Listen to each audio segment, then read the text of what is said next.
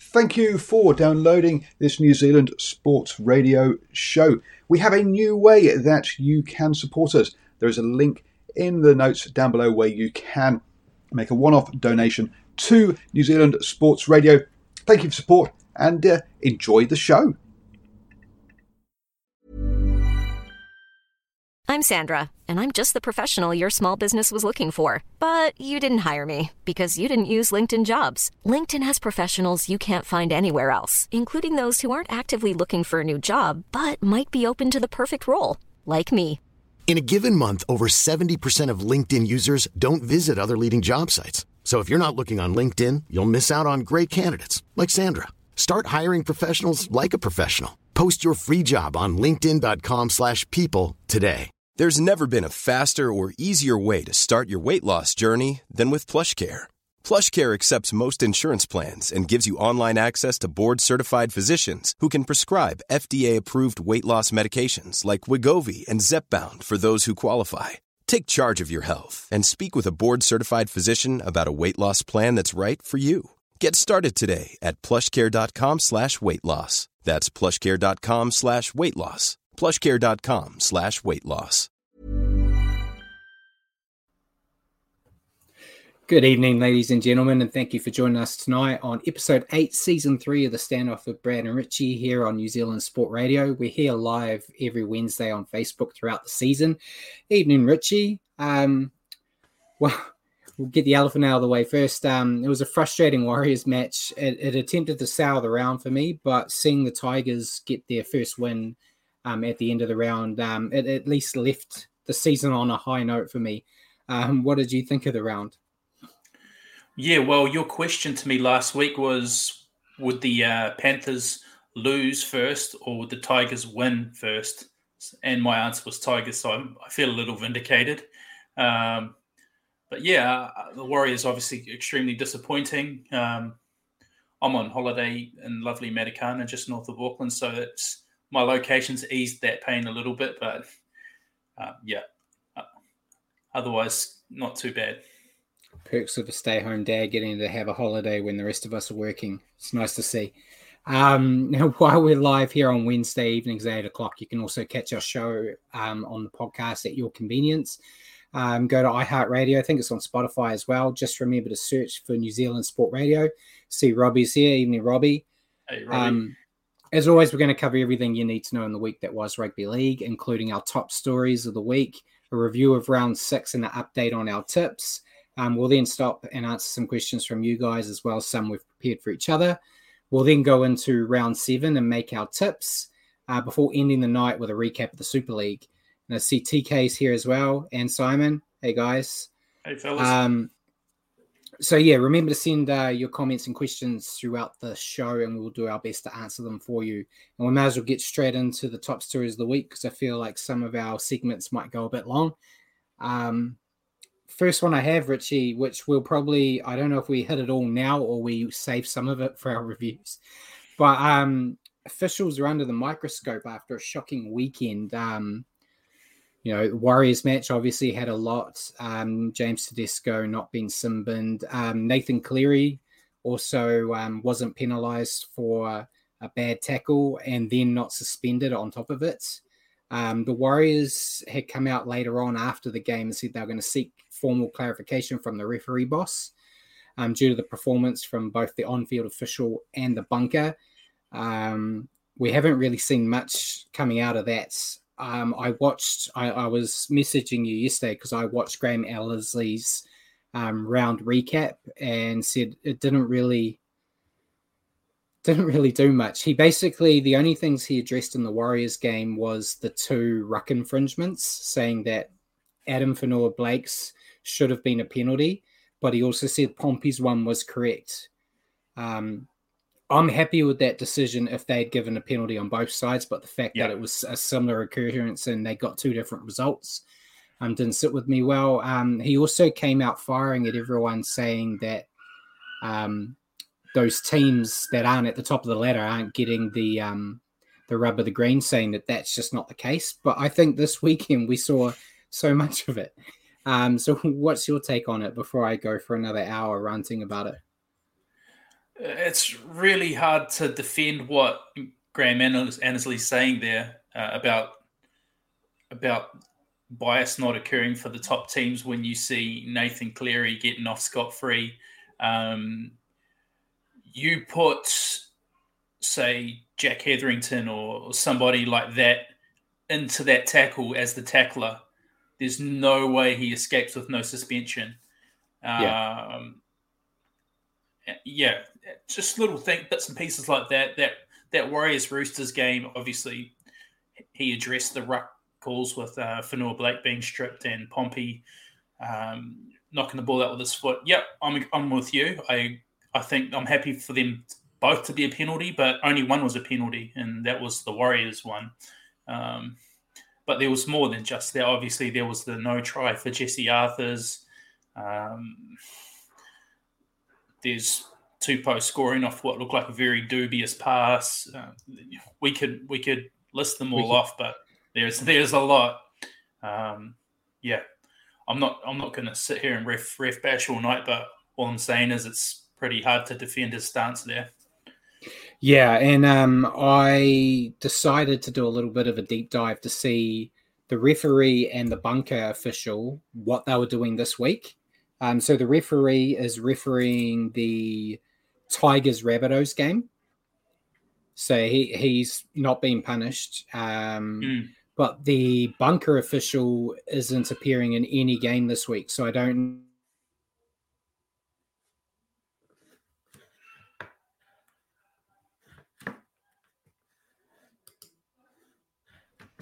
So it'll be, there may have been a little bit of a disciplinary action in the background.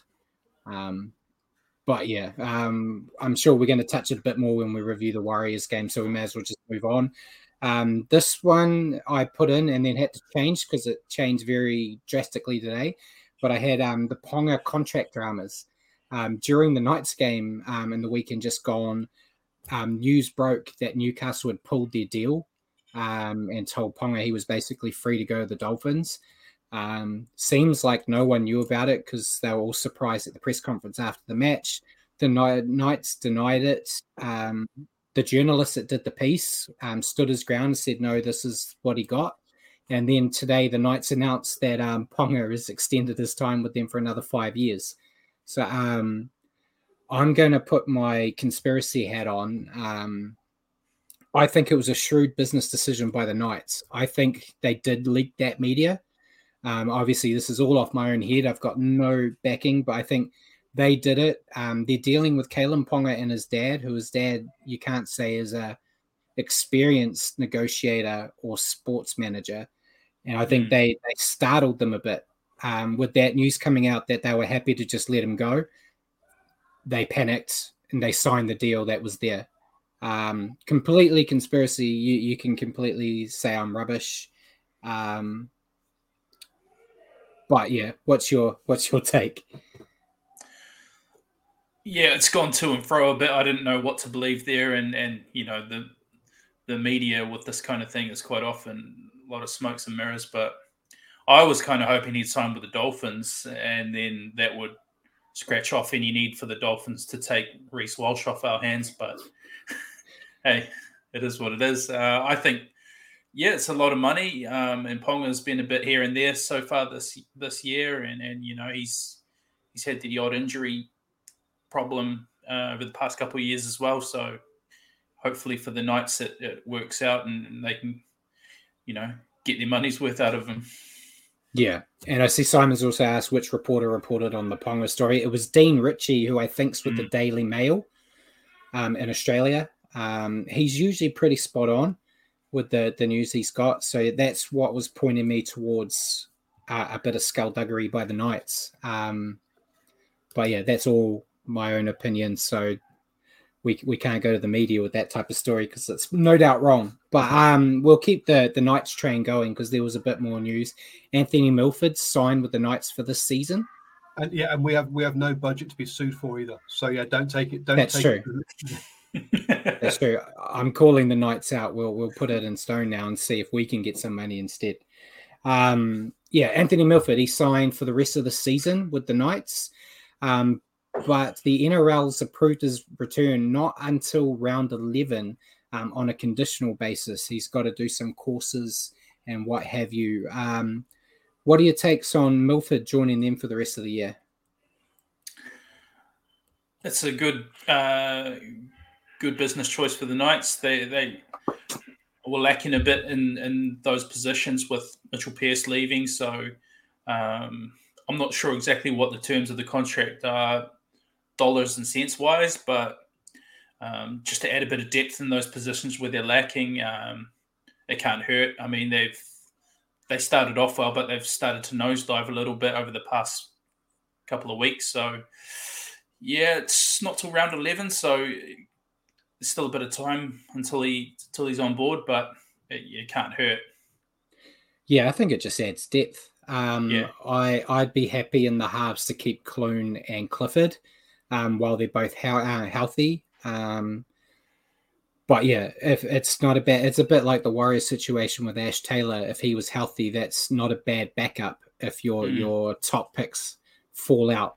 So yeah, not too bad for him, and hopefully hits the ground running when he gets his chance. Yeah. But we'll keep the Knights train moving. It was announced yesterday that Knight Mitchell Barnett has signed with the Warriors on a 3-year deal. Starting from next season. He's famously known on this show for our discussion about him elbowing a man in the throat and getting suspended.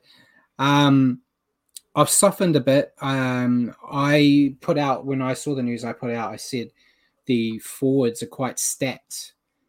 So I was kind of questioning it, but I wasn't putting into place the fact that Lodge is most likely gone. Yeah. And there's probably a few others around the edge of the roster that might disappear as well. So if he gets his discipline in check, he's one of those hard, nuggety Australian forwards that the Warriors always seem to love. I'm not going to say he's going to be a Kevin Campion or a Michael Luck by any means, but he'll add a bit more backbone to the forward pack, which I think's needed. So I'm happy with it now. What's your thoughts on the signing? I'm happy with it on the basis that Lodge is leaving. You say he adds a bit of backbone to the pack. I'll say he'll add a bit of elbow to the pack. I've already given him a nickname, the People's Elbow. So, yeah, I'm on board. I think he's a good hard mongrel type player, which I'm a big fan of. So are you, Brad. We know what you're like on this show. Yeah, I'm a fan of it. I think it's going to. When I started assembling in my head the pieces of the puzzle to our forward pack next year, it's got a good balanced look about it with him there. So, yeah, I'm on board with that signing. Yeah, look forward to season 4 of the Standoff, where Brad's defending Mitchell Barnett's actions every week. It's going to be exciting, I'm sure. But last bit of Knights news, I promise we won't talk about the Knights all night. St. George's Zach Lomax been heavily criticised this week for taunting Tyson Frizzell during the Dragons' disappointing 21-16 win over the Knights. He came under fire. He jumped on the back of Frizzell while the Dragons were celebrating a try, and Frizzell almost ate him alive afterwards. I think it was a dick move, but I think it's been blown out of proportion. I think I've heard reports that he's been put on report for it as well now. I think there's, Frizzell used to be a Dragon, so they do know each other. You could tell Frizzell did not appreciate it, but I think they sorted it out on the field, I think. So I think it was going there. Would I have done it? Personally, no, especially not against Frizzell.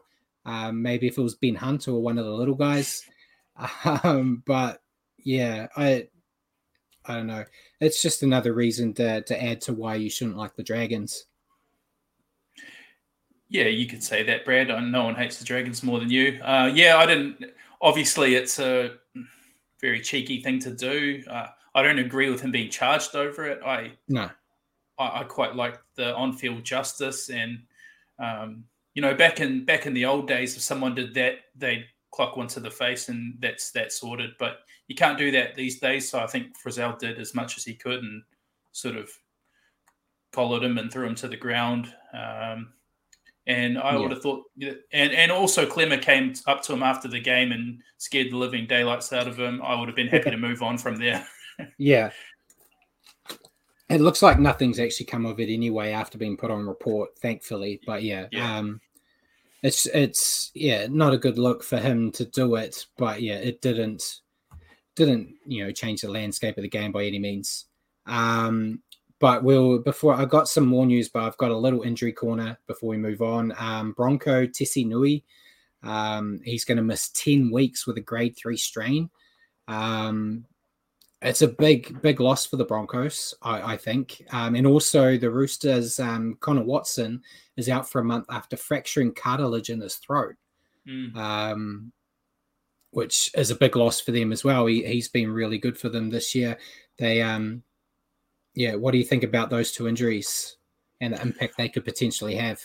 I know the Roosters, I know that they can cover injuries. We had a lot of evidence of that last year. So, he was one of their big signings this year, Connor Watson, for the Roosters. So, not ideal, but I think they can cover it.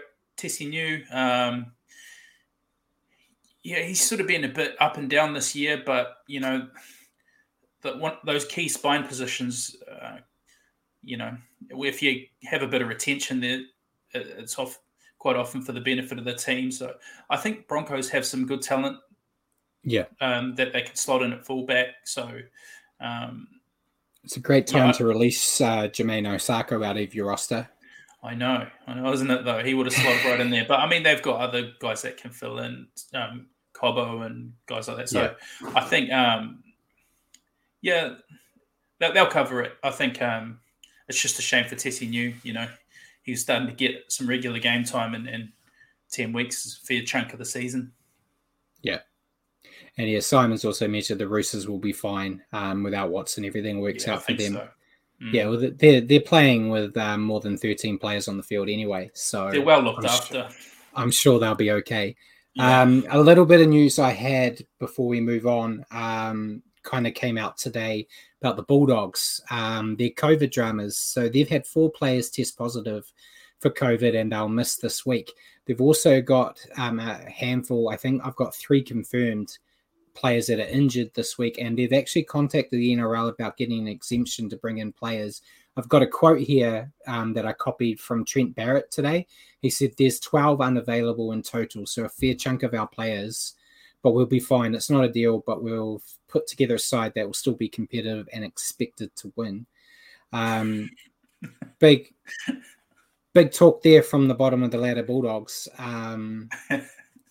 I feel for them. It's a horrible situation. I've even heard some people, not in the media, but I've heard that they were even potentially talking about inquiring with the Titans and the Warriors about loaning players this week due to them having to go to Queensland. I don't know if that's going to happen. They do have a deep.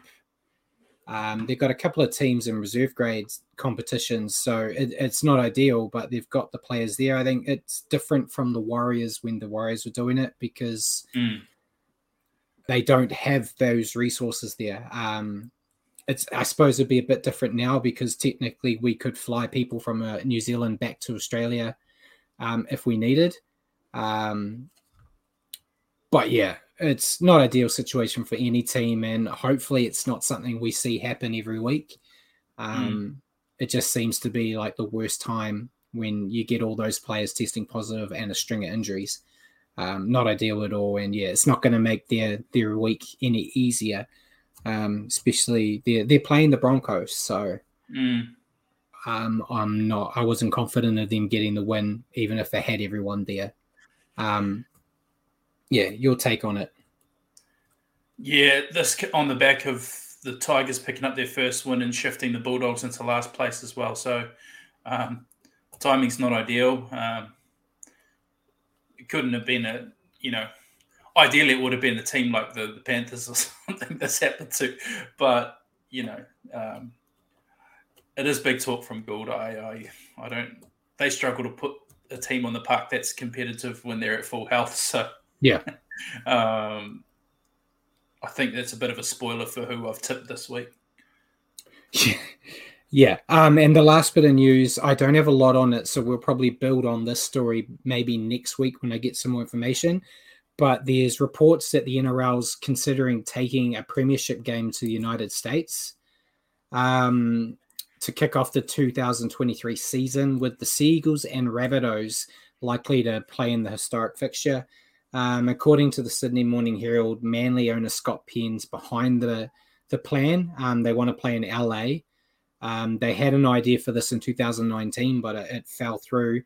They basically also said that if it does happen, it will happen a week before the rest of the competition gets underway. I'm very biased here. I like the idea of wanting to promote the game in other countries, but I think they need to remember New Zealand first. New Zealand's had no live football in a long time. So I'd be focusing on us first, completely selfishly, of course, but it's also with those talks of them wanting a second New Zealand team. I think you need to show some love to New Zealand first if you want another team in this country to actually be viable. But yeah, I'll have more information on that, I'm sure, as it comes. But what's your take on it? Without knowing what you were going to say on that, Brad, I 100% agree with you. I think for what the Warriors in particular have done for the game during this COVID pandemic, I think a bit of love for New Zealand's way would have been really good. Obviously, there's other markets they could have come into other than Auckland. It could have gone to South Island or Wellington. As long as they promote the heck out of it and actually make the most of it, then I won't bag the move too much. I see what they're trying to do, but some love our way. Even other pockets of Australia, like Perth, would have been nice, but Tasmania, good old Tasmania. But yeah. And Robbie's made a comment saying he's got no problem with them playing in LA, providing they take an NFL game to Eden Park. Yeah, that'd be good. I would like that as long as it's my Giants. I've been lucky enough to go to an NFL game in New York, so I know the atmosphere. I don't think it would be the same atmosphere here, but I think it would still be a great spectacle to watch. And Simon also said he thinks it's a stupid idea right now, as there's not nearly enough support in the United States currently. Yeah, I don't know if they're trying to like piggyback off the World Cup. To say like get the spectacle of the World Cup out there and try to bring them in, but yeah, I don't think it will happen. I don't think it will have the impact that they will be expecting. It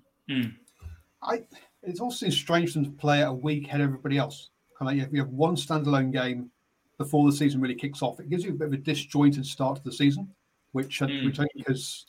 If you look at other sort of ones that have been sort of impacted by COVID, when you have a disjointed start of the season, the fans don't really get going for a few rounds. Yeah.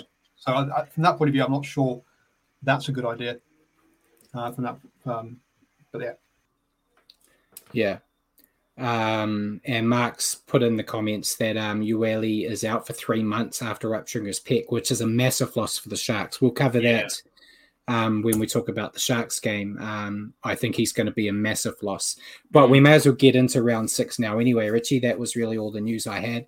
I'll keep my ear to the ground about the American game and see what happens.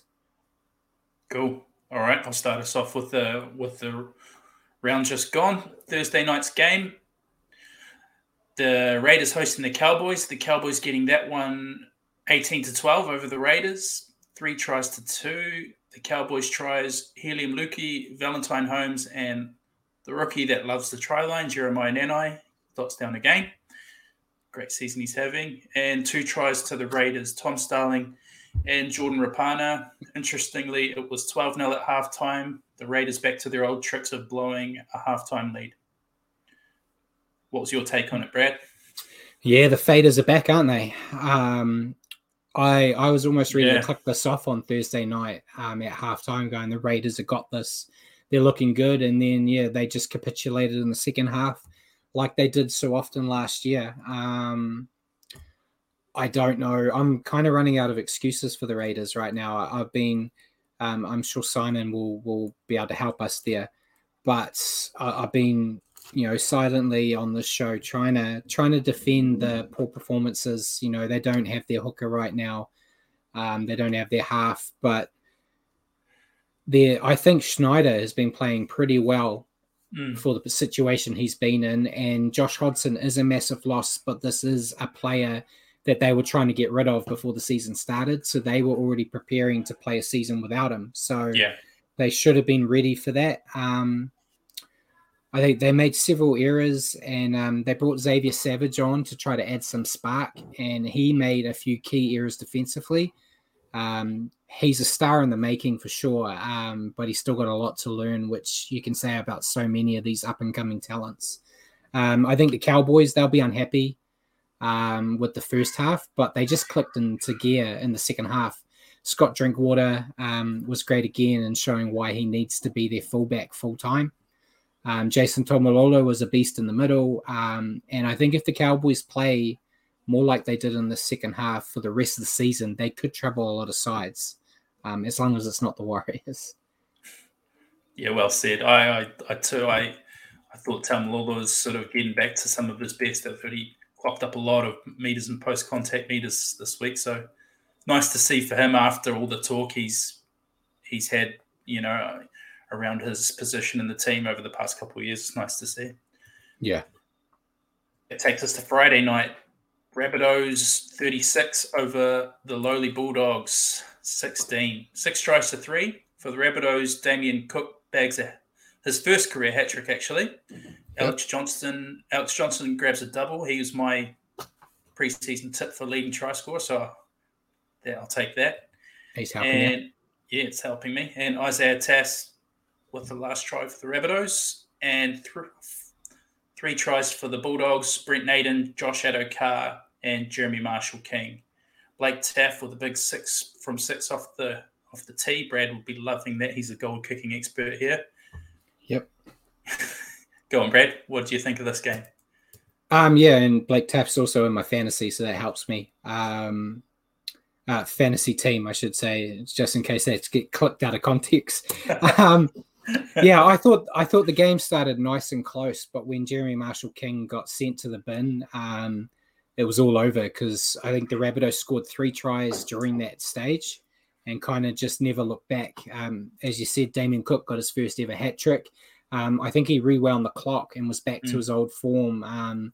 He's such a dangerous player when he's running out of dummy half, and it's good to see that back. I know in a post-match interview, he kind of joked that Wayne Bennett doesn't like running hookers.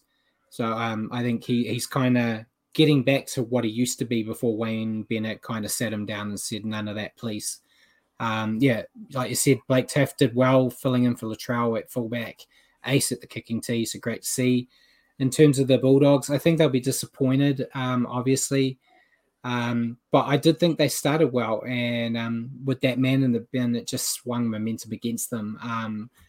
Would they have won? I don't think so, but I think it would have been a lot closer if that sin bin didn't happen. They did show in parts that they've got glimpses of potential.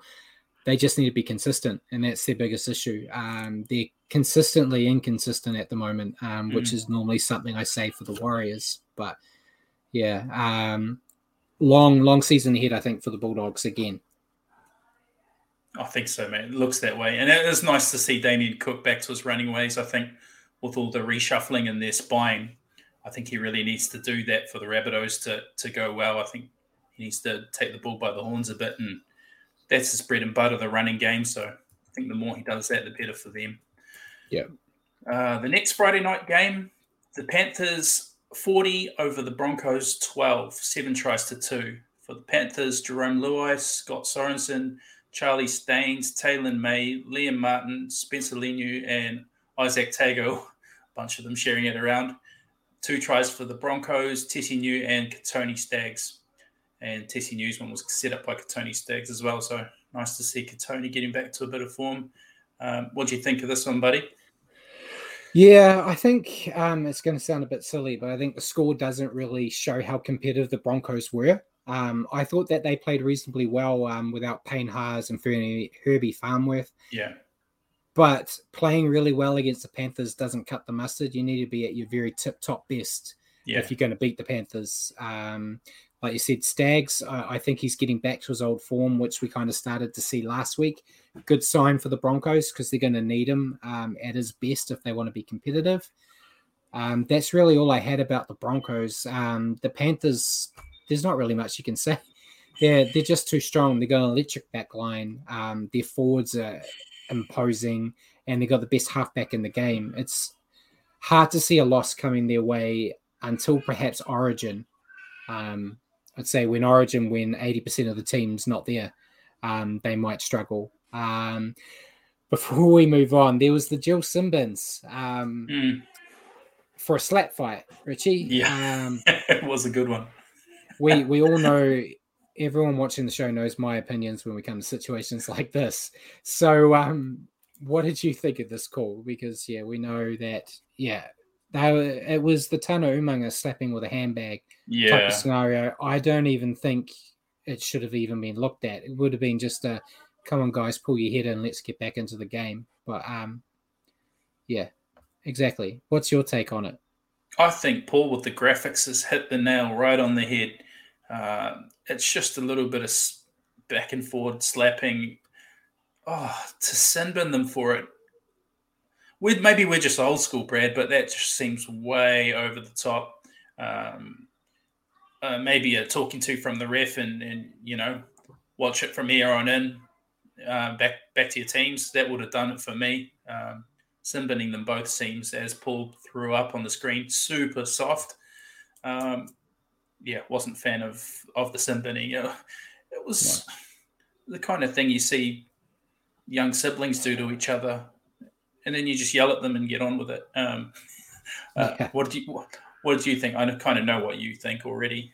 Yeah, I don't have like a super dad or something like that graphic to throw up at that point. It's what the kids do at home. I see it every day. It really is. I do see it every day. Yeah.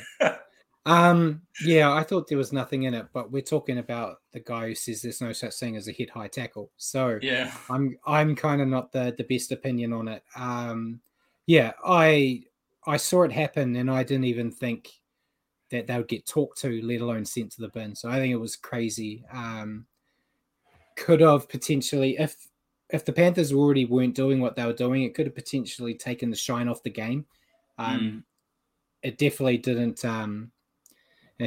Mark said it was contact with the head, though. I am fine with contact to the head. I don't think there's anything wrong with it. No such thing as a head-high tackle. I actually remember Jazz Tavanga being sent to the sin bin for open hand slapping Nathan Brown from the Parramatta Eels a couple of years ago. So at least they're being consistent with it. It's just the way the game is nowadays. You can't throw a hand near somebody's head, open palm or closed fist. The one moment they decide to be consistent, you mean? I know. So. Yeah. Next game, first Saturday game, Manly Sea Eagles, Brad's second love, 26 over the Titans to 18, 4 tries apiece. For the Manly Sea Eagles, Haumolia Olakuatu, Ruben Garrick, Olakuatu grabbed the double actually, and Kieran Foran with the Manly Sea Eagles tries. To the Titans, 4 tries, Jermaine Asako, Brian Kelly, David Fafita, and Tino Fa'asumolawi. And that was all the try scoring for that game. 26 to 18, bit of a tight tussle, Brad. 24 to 4 at halftime, though, to Manly. And then the Titans for the second week running, edging their way back into the contest. How do you see this one play out? Yeah, well, Manly shot out of the gates here, scoring basically all their points in the first half. They only got a penalty goal in the second half. I thought Kieran Foran looked good. He's been a bit patchy this year, coming back from a bit of injury. I think he looked good. DCE continues to impress me each and every week. If they keep playing like they are right now, like this is a team without Tommy Turbo who, the only game they won without Tommy Turbo last year was against the Warriors, and that was by 1 point. If they keep playing like this and you throw Turbo into the mix, I think they're a top 4 side for sure. or like my prediction, they'll end up all the way at the top when the Storm and the Panthers start to collapse like they're known to do, you know. Yeah, I don't know what much we can say. I'm just really impressed with how they're going. They had me a bit worried at the start of the year. The Titans, they just didn't show up in the first half. They just, at least they showed fight in the second half, I guess is the way to say. David Fifita was a lot more active in the, but he needs to keep that level up each week for them. I think they got the bones of a good side, the Titans. They just need to learn to play 80 minutes. I think that's the key. I am impressed too with what they're doing without Tommy Turbo. I mean, they looked like a completely different team last year when they were without him. So it's impressive to see what they're doing on this stretch where they've been without him.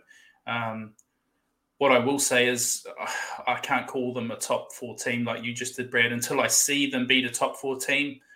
Don't mean to crap on your second love, Manly. You're breaking my heart here, man. You're breaking my heart. Yeah, I need to see them beat up on a top 4 team before I can call them the real deal. That's all I think. Definitely. And yeah, Mark Roberts has said it's good to see the Eagles aren't a one-man team this season. Yeah, I think it shows that they took lessons from last year. Speaking for them right now. And Robbie's having a dig at Paul. That's for you to answer, Paul. Paul's our master producer. He keeps the show running. So look, I'm being put show him some respect. Shut up. He's like, Paul, get out of here, Paul. You're not a lead guy. And it's true, I'm not. But hey, he keeps the lights going for us, you know. So I'll give Paul some credit.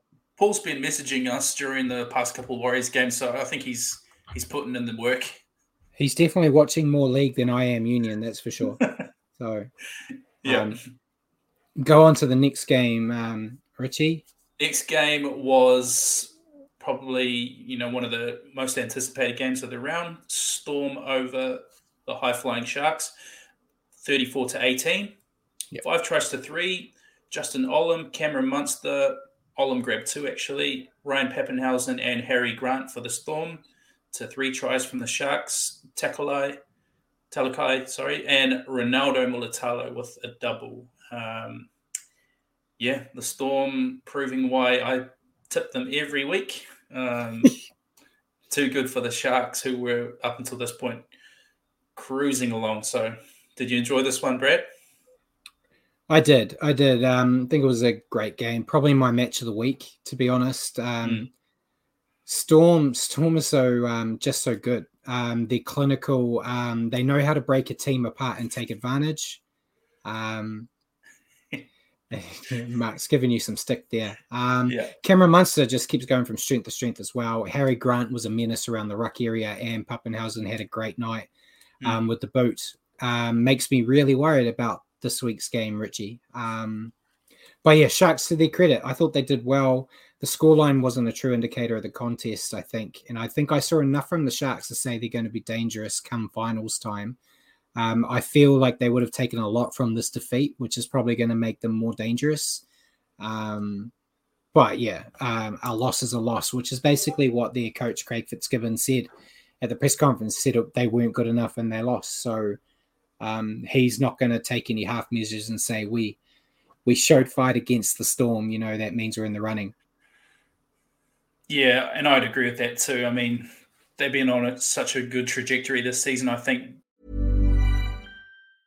Ready to pop the question? The jewelers at BlueNile.com have got sparkle down to a science with beautiful lab-grown diamonds worthy of your most brilliant moments. Their lab-grown diamonds are independently graded and guaranteed identical to natural diamonds, and they're ready to ship to your door. Go to BlueNile.com and use promo code LISTEN to get $50 off your purchase of $500 or more. That's code LISTEN at BlueNile.com for $50 off. BlueNile.com, code LISTEN. I'm Sandra, and I'm just the professional your small business was looking for. But you didn't hire me because you didn't use LinkedIn Jobs. LinkedIn has professionals you can't find anywhere else, including those who aren't actively looking for a new job, but might be open to the perfect role, like me. In a given month, over 70% of LinkedIn users don't visit other leading job sites. So if you're not looking on LinkedIn, you'll miss out on great candidates like Sandra. Start hiring professionals like a professional. Post your free job on linkedin.com/people today.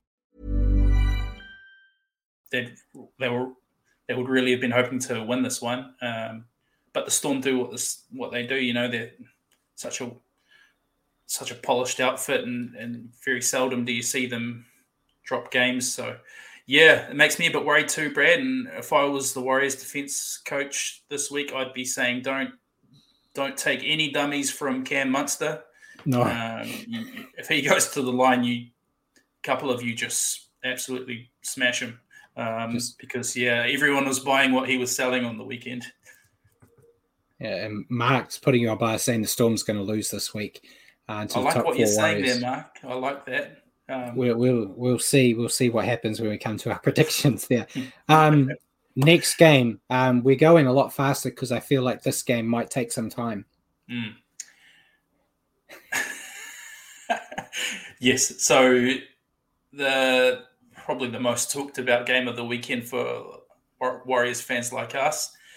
Roosters 22 to the Warriors 14, 3 tries to 2. Daniel Tupou, Kevin Naiqama, Sam Walker were the 3 tries for the Roosters. Edward Corsi, Dallin Watene-Zelezniak were the 2 tries for the Warriors. We had a try that looked pretty good to me, rubbed out, which would have been a try to Jesse Arthurs.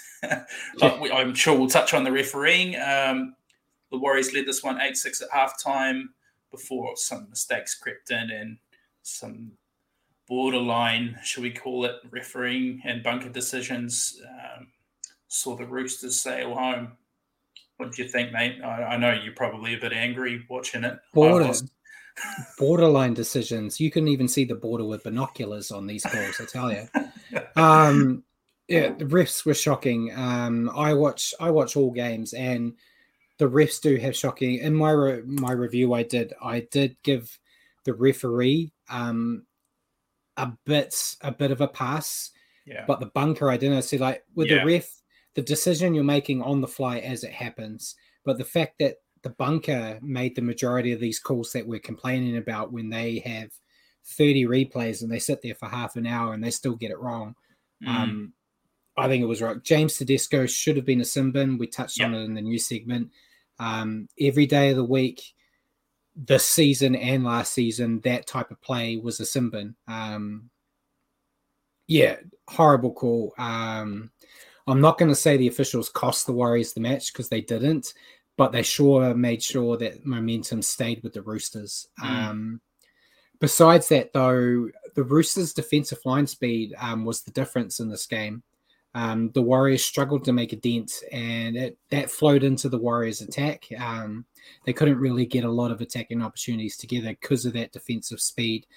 I think the Warriors forwards, with the exception of maybe Curran and Fonua-Blake, were quite flat. And I think if they weren't flat, they probably would have had an edge here. Fonua-Blake just mentioned him, but he was top dog in the middle again. He just needs help from the rest of the pack for the Warriors. Reece Walsh pulled off a great banana kick to set up the only try for the Warriors in the second half. And I'm just looking forward to seeing him click with SJ more. I don't really have a lot of notes about the Roosters because I was so filthy about this game.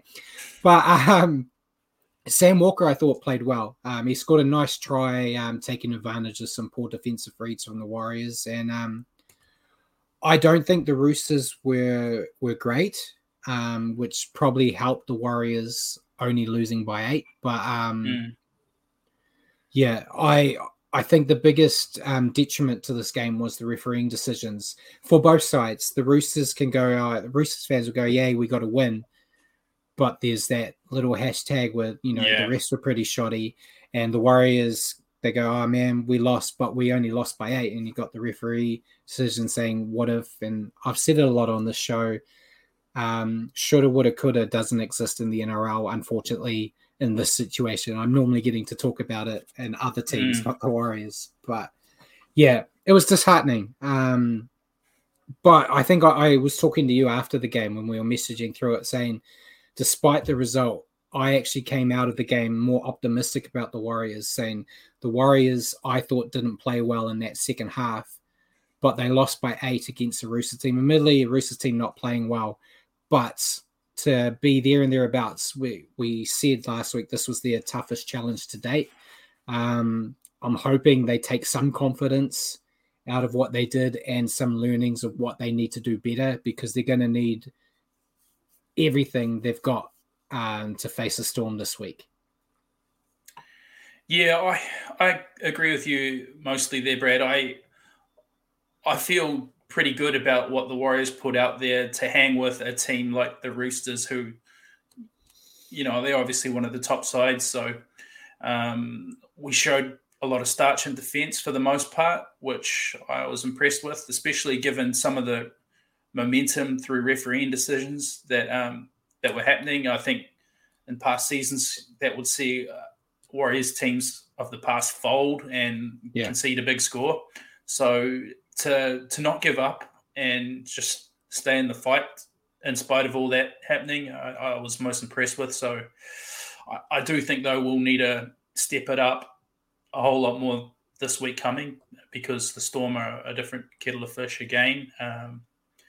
But, this performance gave me heart that we can at least compete with these teams. And I'm hopeful, even if we don't beat the Storm, it won't be a blowout and we can put in a good account of ourselves. And I see, before we move on, I see Mark was mentioning about Alan Short. Alan Short was the bunker official, and you might have missed the news, Mark, but I did a deep dive, as I pretend to do from time to time, and Alan Short has not been assigned any games this week as a bunker official, so he potentially may have been dropped to park football or been told to have the week off. The NRL haven't made a statement to say he's been dropped as such, but he isn't in their lineup. And they've got, I think there's two bunker guys actually doing 2 games each. So it's not like they have a whole lot of them to pick from. Some of them are doing double duty. So the fact he hasn't been picked, I think, is saying some things. Yeah, let's be honest. It wasn't his best night at the office, and that's putting it as kind as we possibly can. I mean,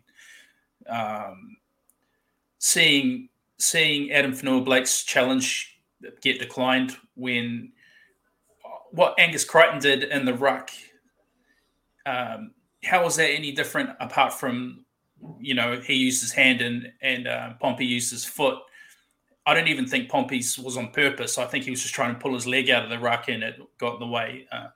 Maybe that's me with the eye patch on, but I think, But what I'm trying to say is I think they both should have been penalties, but only the Warriors were penalised. Didn't do the greatest job with the Jesse Arthur's no try. No. What did you think about that one? Because I think either way, it was either a strip and we score, or Reece Walsh dropped it backwards and it's been kicked forward. Yeah, it's been kicked forward and we score. Yeah, I know. We did discuss it during the game with Brew and Hammer. We were chatting with them, and I was firm. I had both my eye patches on, saying it was dead set a try. I couldn't see it any other way. It was, I believed it was stripped, and then it touched the Roosters player's foot, and then Jesse Arthurs grounded it. So, yeah, I thought it was a try, but that is in the past now. So, yeah, I mean, just to put the icing on the cake and make me seem like a massive whinger, I just wonder how those calls would have been had it been adjudicating against the Roosters and not us. Yeah, and I was going to mention it, but Fiona's bet me to it. She said for Blocker Roach to say we got the raw end of the calls actually says quite a lot. It does. He is the bane of my existence. Watching games, when I see he's commentating a Warriors game, I am deeply offended. I just don't like him. We can be 100 points up, and he will tell everyone we've got to be careful because we're going to lose the lead. So yeah, the fact that he was calling the questions out showed how bad it was. Not just him too. Who was running sidelines? Was it Gasnier? I think so. Right before the game finished, he was saying it'd be interesting to see what Nathan Brown has to say at the press conference. What the commentators were saying kind of said it all for me. Yeah, before we go on, I may as well put that in there. There was a lot of Warriors fans upset that Nathan Brown didn't say a lot in the press conference. I can't remember the post, but Mark Roberts actually put it out. I'm kind of siding with Mark Roberts on it here. He was for Nathan Brown keeping his mouth shut and letting the bosses do it behind the scenes. I understand the anger and frustration, but we've seen it with Ricky. We've seen it with Todd Payton and Holbrook. Yeah. They come out and they say it all. It hasn't changed what's happened for them. Look at Jeff Tooby's famous one. He became a meme, basically. Yeah. It didn't help his team. So I don't mind you doing it. And I know a lot of people are upset saying he was throwing the team under the bus. I don't think the Warriors played good enough in the second half. So I think what he said about the players was intended, and, you know, it's the old cliche, but if a ref's going to be good or going to be bad for you, you don't have any control over that. All you have is control over what you do. So I like that he was trying to put the focus back for the club, saying, "No, you know, we got a rough edge to the deal, but we've got stuff to work on and we need to work on that, not just sit here saying it was the ref's fault, we were perfect." So what's your take on it? Were you wanting to see him yell about needing investigations and whatnot? Oh, look, part of me wanted him to go Ricky Stewart, cop a fine and let loose. But yeah, also I don't think it helps. Like you said, I don't think it helps. So if that's the case, what's the point? You know, I think they've gone through the right channels. Taking emotion aside, you know, because a lot of people would have been commenting that, you know, with fresh emotion after watching the game. If you take that all aside, I think the better channels to go through is to formally request, you know, that the referees like Annesley go through and seek clarification on some of those decisions, like we did, and play it cool in the press conference and more allude to where we went wrong. So, yeah, I think Nathan Brown played that one correctly, and when you take emotion away from it, I think he's done the right thing there. Yeah, and I don't think the Warriors are a team where if you throw a hissy fit, things will go your way the next week. I think if it was it's going back into that argument about top teams getting the rub of the green. I think if it was a top team, if it was the other way around and the Roosters said it, I think we would see a change. But yeah, that's completely biased as a Warriors fan there. So let's go on to the worst game of the week. Yeah, Brad only thinks this is the worst game because the Dragons managed to get up. Brad's wooden spoon pick, the Dragons getting the win over my wooden spoon pick, the Knights. So, yeah, my wooden spoon pick's worse than Brad's wooden spoon pick, clearly. We'll call this game the Wooden Spoon Cup. And the Dragons took out the Knights 21-16, 4 tries to 3 for the Dragons. Andrew McCulloch, Jack Bird, and Matthew Fungai got a double. Inari Tuala, Dane Gagai, and Kalen Ponga were the 3 tries for the Knights. What did you think of our standoff battle of the wooden spoon, Brad? Yeah, the Dragons surprised me here. They played quite well, which just added to my anger from watching the Warriors game just before this. I was already ropeable, and then watching them play well, I was upset. But, you know, somehow I don't even know where this hatred came from last year. But putting all of that aside, I think full credit needs to go to them. They did play really well. Their forwards fronted up, which has been something they haven't done this year. And Ben Hunt was on his A game. I'm going to get his name wrong. The winger, Matthew, how do you say his last name? You just said it. Matthew Fungai. I apologize. I know you're watching, Matthew. I'll get your name wrong, so I'll just call you Matthew right now. He was great on the wing. He's such a talent. They need to get him the ball more. It just sounds like simple from my mentality as a super playmaking front rower. But, get him the ball more. If they can keep this level up, I have no hope of getting my wooden spoon prediction right. Unfortunately, I'm not saying they're going to be a top 8 team by any means, but I think if they can play at this level, they'll do enough to stay away from the Tigers and Bulldogs right now. For the Knights, I think they did come into the match with some injuries, which didn't help them, but they lost the battle in the middle.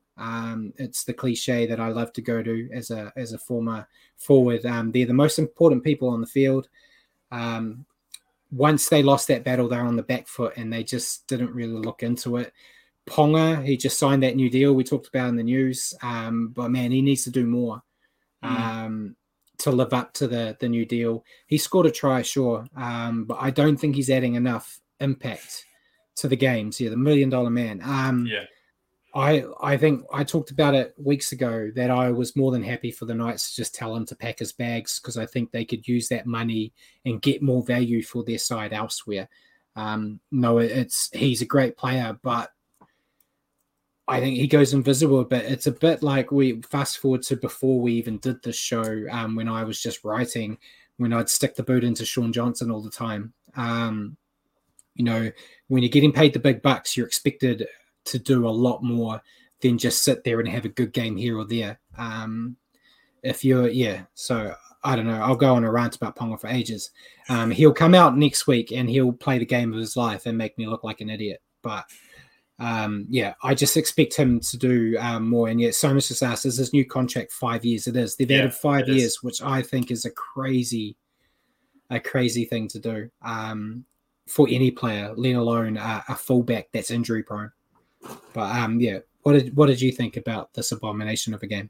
No, you said it all, Brad. I don't really have a lot more else to add. Who did you tip, by the way? I was wondering because we all tipped the Knights. That's what I thought. I'm just a little disgraced to myself for tipping the Knights. They're my wooden spoon tip. I can't believe I backed them. You backed your wooden spoon team. Yeah. If I just stuck with my initial instincts of them being a wooden spoon team, I would have been laughing. But hey, there we go. Yeah. So we move on game, to the Easter last Monday. game, Easter Monday footy, which actually turned out to be a cracker. I was expecting an absolute shellacking, but didn't play out that way. No. The West Tigers getting their first W of the season, 21-20 over Parramatta Eels, who've been in pretty good form, has to be said. 4 tries to the West Tigers. Luciano Leilua, who played pretty damn well, if I do say so. David Norfoluma getting a double, and ex-Warrior Ken Mamalo getting the tries for the Tigers. 4 tries to the Eels. Clint Gutherson, Isaiah Papali'i, Reid Marnie, and Rata Niokore grabbing their 4 tries. And Jackson Hastings, their big signing, getting the field goal with less than 10 seconds left on the clock. Real exciting game, this one, Brad. Real nail-biting finish. Did you enjoy it? Yeah, great way to end the round. I thought it was a fantastic game. Like you, I went into this just wondering how big a score the Eels were going to put on. This is an Eels team that a couple of weeks ago beat Melbourne. So I was expecting a bloodbath. But Jackson Hastings, he makes this Tigers team a completely different outfit.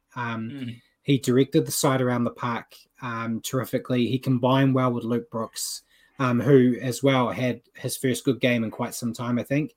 And then, going back to Hastings, he nailed the sideline conversion that they needed to keep in the game.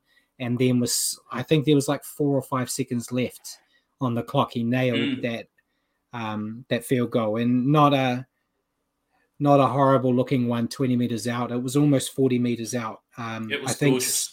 Some of the media or some of the broadcast people thought that it was over the 40 and gave him the 2 points, which they took back.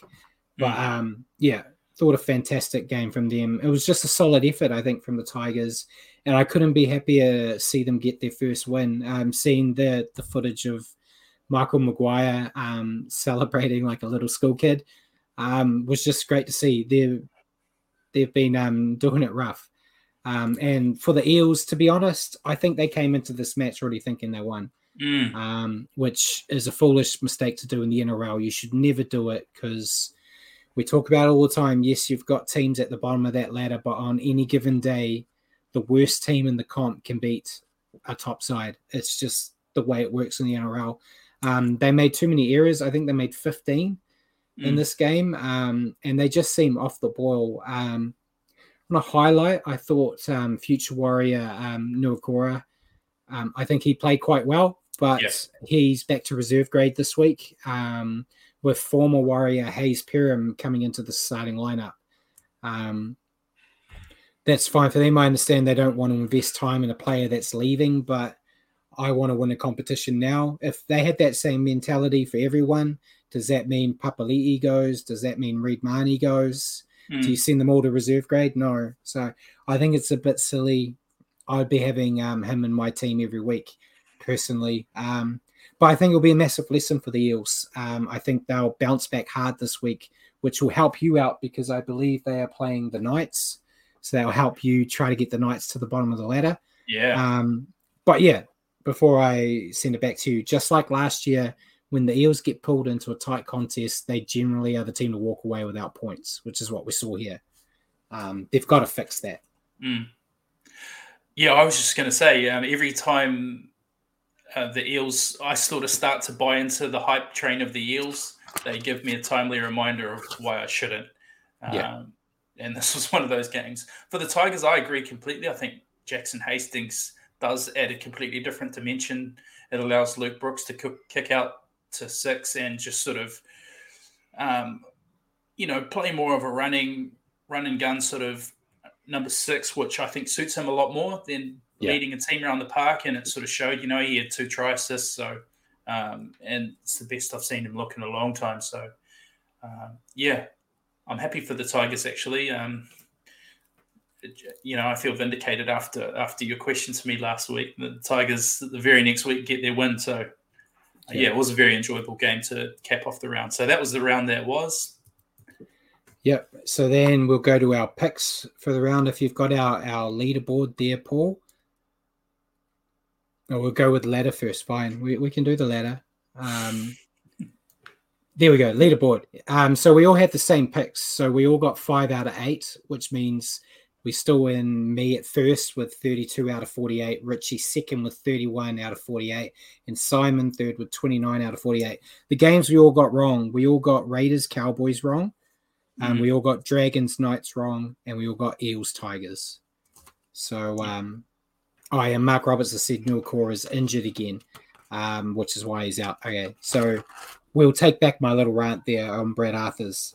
He's made a wise decision to leave Nuakura out. Thank you for doing my work for me, Mark. Always appreciate it. Yeah.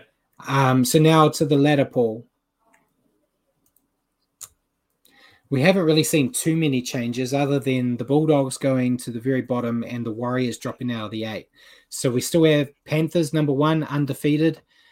Storm are second. Sharks, despite that loss, are still third.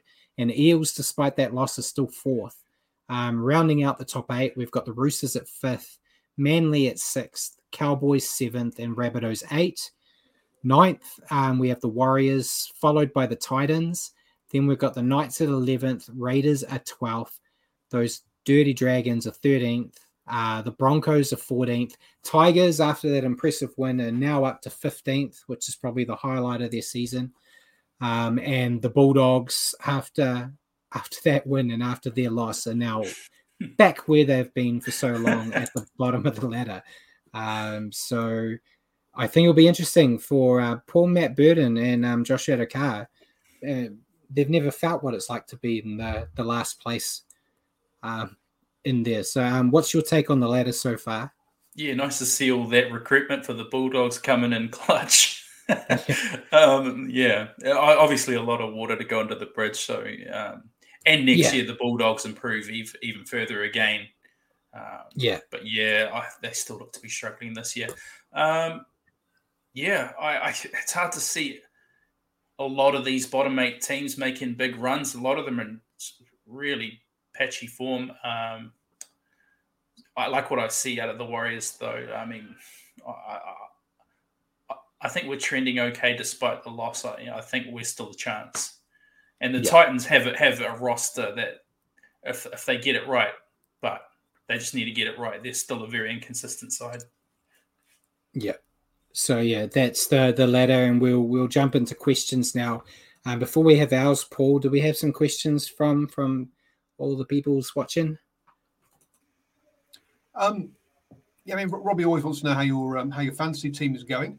It's rubbish. So, I'm not even doing it. So go on, Yeah. Brad. That's a new question. I'm doing fantasy and I'm doing Supercoach, and my Supercoach team is doing better. I made the mistake of anticipating that my favorite player, Tommy Turbo, was going to be doing everything. So I gave all my money to him, and he's cost me. Yeah, I'm not doing well. I'm just looking at it now. I'm not doing that great. So yeah, I'm not good at the fantasy this year. I used to be okay. How many Bulldogs do I have in my fantasy team? I have one. I have Matt Burton. moving on to international matters, then would you have Talakai in the Kiwis? I would 100%. If he declared that he wants to be a Kiwi?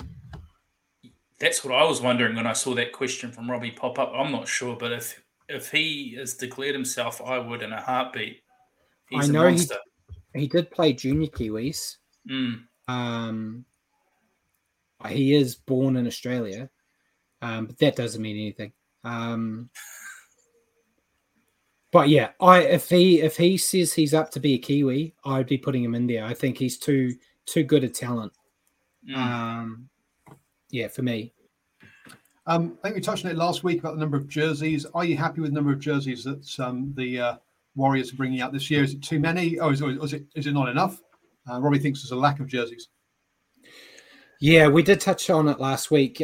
Someone actually asked the Warriors, are they doing an Anzac jersey? And they came out and said that due to the negative reaction they have every year of having so many jerseys, they decided to wind it back and just do a handful. They could do 20 jerseys if they want. I don't really care. I don't see why they can't do a whole lot of them like they do every year, but they don't use them all on the field. They just have some that are just for fans to buy. That could kind of go in the middle because they do make a lot of money out of it. And like he said, I think they're like 30% of the NRL revenue for jersey sales or something. Wow. I think it was quite a few years ago, Richie, when we went to members forum. I think it was Wayne Scurr at the time. He might be the scum of the earth, but he did point out that Warriors jerseys and Warriors merchandise was outselling even the All Blacks in New Zealand at that point. Admittedly, the All Blacks had one jersey. So, yeah, you're playing a numbers game there. But it is always a popular thing. I don't buy them every year. I bought last year's one because I like the design, and then they tricked me, and I bought the new one because they were a new sponsor this year. And then I wanted to buy the one they wore last week, but I can't get my hands on one.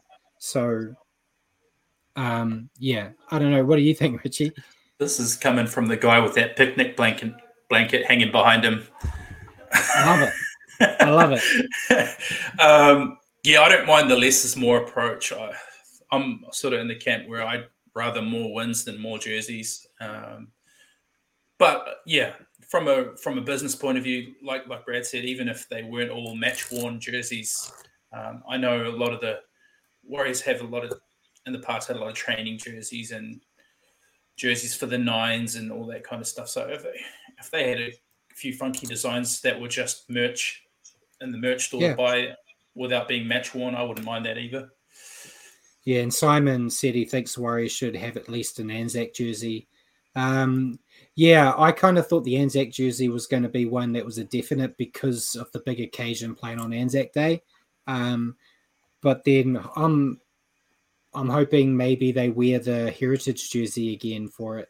But just get a little poppy and stick it on it. Bada boom. I've just solved it. I'd rather win the Anzac game than wear a special jersey. That too. And I saw Robbie was giving me crap about this beautiful jersey behind me. This is an investment. I know what's going to happen in 10 years' time. Everyone's going to be saying, "I wish I got one of those. I want to buy it, and then I'll be able to sell it for lots of money. That's my reasoning behind it. I've worn it once, and that was when I can't remember who it was. Someone made me wear it on a show.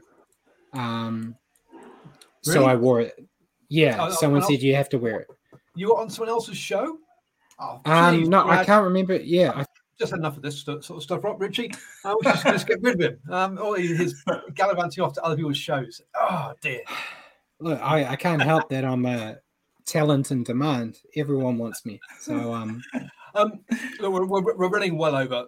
So Robbie's looking at testing your knowledge and stuff. But look, mate, we're already 10 minutes late, and the guys got a lot more to go to. So perhaps we will save your our questions. Well, maybe you can save your questions as well. That's true. Yeah. But save your unsung hero, as in your favorite unsung Warriors hero for next week. So boys, have a think about that one there, because I think we're running well over. Robbie's question about Carl, you already asked us a few weeks ago, and I answered and nailed it. So big tick. I ticked that one off. We'll save our questions as well, because we are going a bit long. Our questions aren't that relevant to this week anyway, so we can push them on. So we'll go into our round 7 predictions now. If you can bring up the fixtures, Paul. I'm just going to jump on there. So Mark Roberts says, will we have a homecoming jersey? Oh, now that is actually a good idea. Is for the return back to Mount Smart, have a special jersey to commemorate the first game in 20 years that's actually held in New Zealand. That could be a good idea, yeah. I think the energy has to go into winning that game. Look what the Wellington Phoenix did over the weekend when their homecoming. Oh, we're playing the Tigers, mate. We'll be fine. Yeah, I think so. just after talking about what the Eels said. Okay, so first game is tomorrow night. We've got the Sharks and Sea Eagles. We have all picked the Sharks, I see. I love my Sea Eagles, but I just think the Sharks are looking really good right now. I think so too. I love the fact you're calling the Sea Eagles my Sea Eagles. I like what I see out of the Sharks. I've picked them. Simon picked them too. Friday night, we have the Broncos and Bulldogs. Again, we have all picked the same. We have all picked the Broncos. They're playing the wooden spooners right now. It seems simple. And they're all suffering COVID. And they're all got COVID. So it's the wooden spoon with a whole lot of players out. Yeah, Broncos. Then first game on Saturday is Cowboys-Titans. I've gone for Titans. Simon's gone for Cowboys. Who are you going with, Richie? I went Titans. I think this is a real toss of the coin game. It was the hardest to pick for me. It was the hardest to pick. I tossed the coin and it said Titans. So I've gone, I think Titans will just have an edge maybe. Second game on Saturday, it is Tigers-Rabbitohs. I have gone with the Rabbitohs, as has Simon. Have you got faith in the Tigers and you're going to back them, Richie? No, Rabbitohs. I don't see the Tigers backing that up. A lot of evidence points to them not stringing win streaks together in the past few years. Rabbitohs, I think. And first game on Sunday, we've got the Knights and Eels. I've gone for the Eels, so is Simon. Are you backing your wooden spooners this week? No, I think Eels have a big bounce back match, and the Knights fall more towards the bottom of the ladder. All right, and then last game on Sunday is Panthers-Raiders. Easy for me, Panthers. Simon's thought the same. Yeah, Panthers, easy in a canter. Well? Yeah. Okay, and then the first game on Anzac Day, we've got the Dragons and Roosters, the traditional Anzac game. I've gone with the Roosters, so is Simon. Are you trying to hurt me, and are you going to back the Dragons? No, I wish I could, but no, Roosters. No, Roosters as well? Yeah, Roosters. All right, and then the last game of the round, Melbourne versus the Warriors in their annual Anzac clash. I've gone with the Storm. So has Simon. I'd love to pick the Warriors. If there's any team that will beat the Storm, it will be the Warriors. But we haven't won an Anzac Day game since 2014. and we're currently on a 7-game losing streak against the Storm. So the odds aren't in our favour. I'll be really hopeful that I'm wrong, but I'm going with Storm. I really badly hope I'm wrong, but yeah, I think we see the Storm beat the Warriors live on TV3, free to air, as Simon has pointed out. I see that. Yeah, Simon said that it's on free to air on TV3 starting at 8:30. That's great to see that they're putting it on free to air TV. Wish they did that for every game so I don't have to pay all this money for Sky. Yeah. But yeah, so that is our picks. Looking at it, me and Richie have picked exact same teams. The only difference is Simon has backed the Cowboys over the Titans. So Simon's going to try to make some moves and get back to the top of the ladder. We'll see what happens here. But I'm fairly confident I'm staying first like it should be. But since we are running a bit long, I won't go too far into the Super League, but I will say that St. Helens now sit alone at the top of the ladder. They defeated Wigan. I've got the score here. Where is it? They defeated Wigan 22-4. So quite a standard. Wigan and Catalans are now second and third place on the same amount of points, 14, with Wigan just getting the edge on points differential. So we'll go into that a bit more next week due to us running a bit long in the tooth here, which I knew was going to happen because of that bloody Warriors game. But anything else you wanted to add? No, just thanks for the chat, Brad. Thanks for allowing me the platform on air to vent about refereeing frustrations. I'm sure you what we do. It's what we do, yeah. I mean, I'm sure you enjoyed that opportunity as well. Yeah, thanks to everyone tuning in. Paul, of course. Yeah, and I see Simon just said he looked at the send tipping, and majority of people are going for the Titans. So he is going for the underdogs here. And yeah, I should have mentioned as well, Catalans won the first French derby by beating Toulouse. What was the score? It was 18-10. It was a lot closer than I would have given it credit for. But yeah, good to see them doing well. As long as they don't overtake my Wigan, I'll be happy. Yeah, cheers for joining me tonight, Richie, and cheers for your help in the background. Paul, ladies and gentlemen, thank you all for tuning in and joining us on the Stand-Off with Brad and Richie. For your weekly update on rugby league, tune into our show next week at 8 p.m. here on Facebook or at your convenience on iHeartRadio or Spotify. Just remember to search for New Zealand Sport Radio, and good night.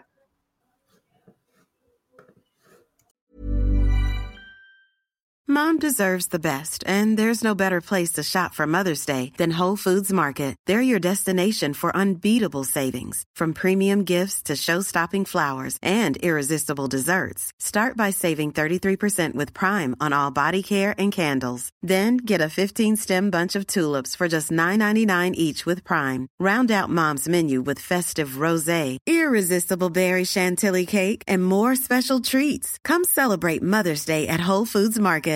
Normally, being a little extra might be a bit much, but not when it comes to healthcare. That's why United Healthcare's Health Protector Guard fixed indemnity insurance plans, underwritten by Golden Rule Insurance Company, supplement your primary plan so you manage out-of-pocket costs. Learn more at UH1.com. Hey, it's Danny Pellegrino from Everything Iconic. Ready to upgrade your style game without blowing your budget? Check out Quince. They've got all the good stuff, shirts and polos, activewear, and fine leather goods, all at 50 to 80% less than other high-end brands. And the best part? They're all about safe, ethical, and responsible manufacturing. Get that luxury vibe without the luxury price tag. Hit up quince.com/upgrade for free shipping and 365-day returns on your next order. That's quince.com/upgrade.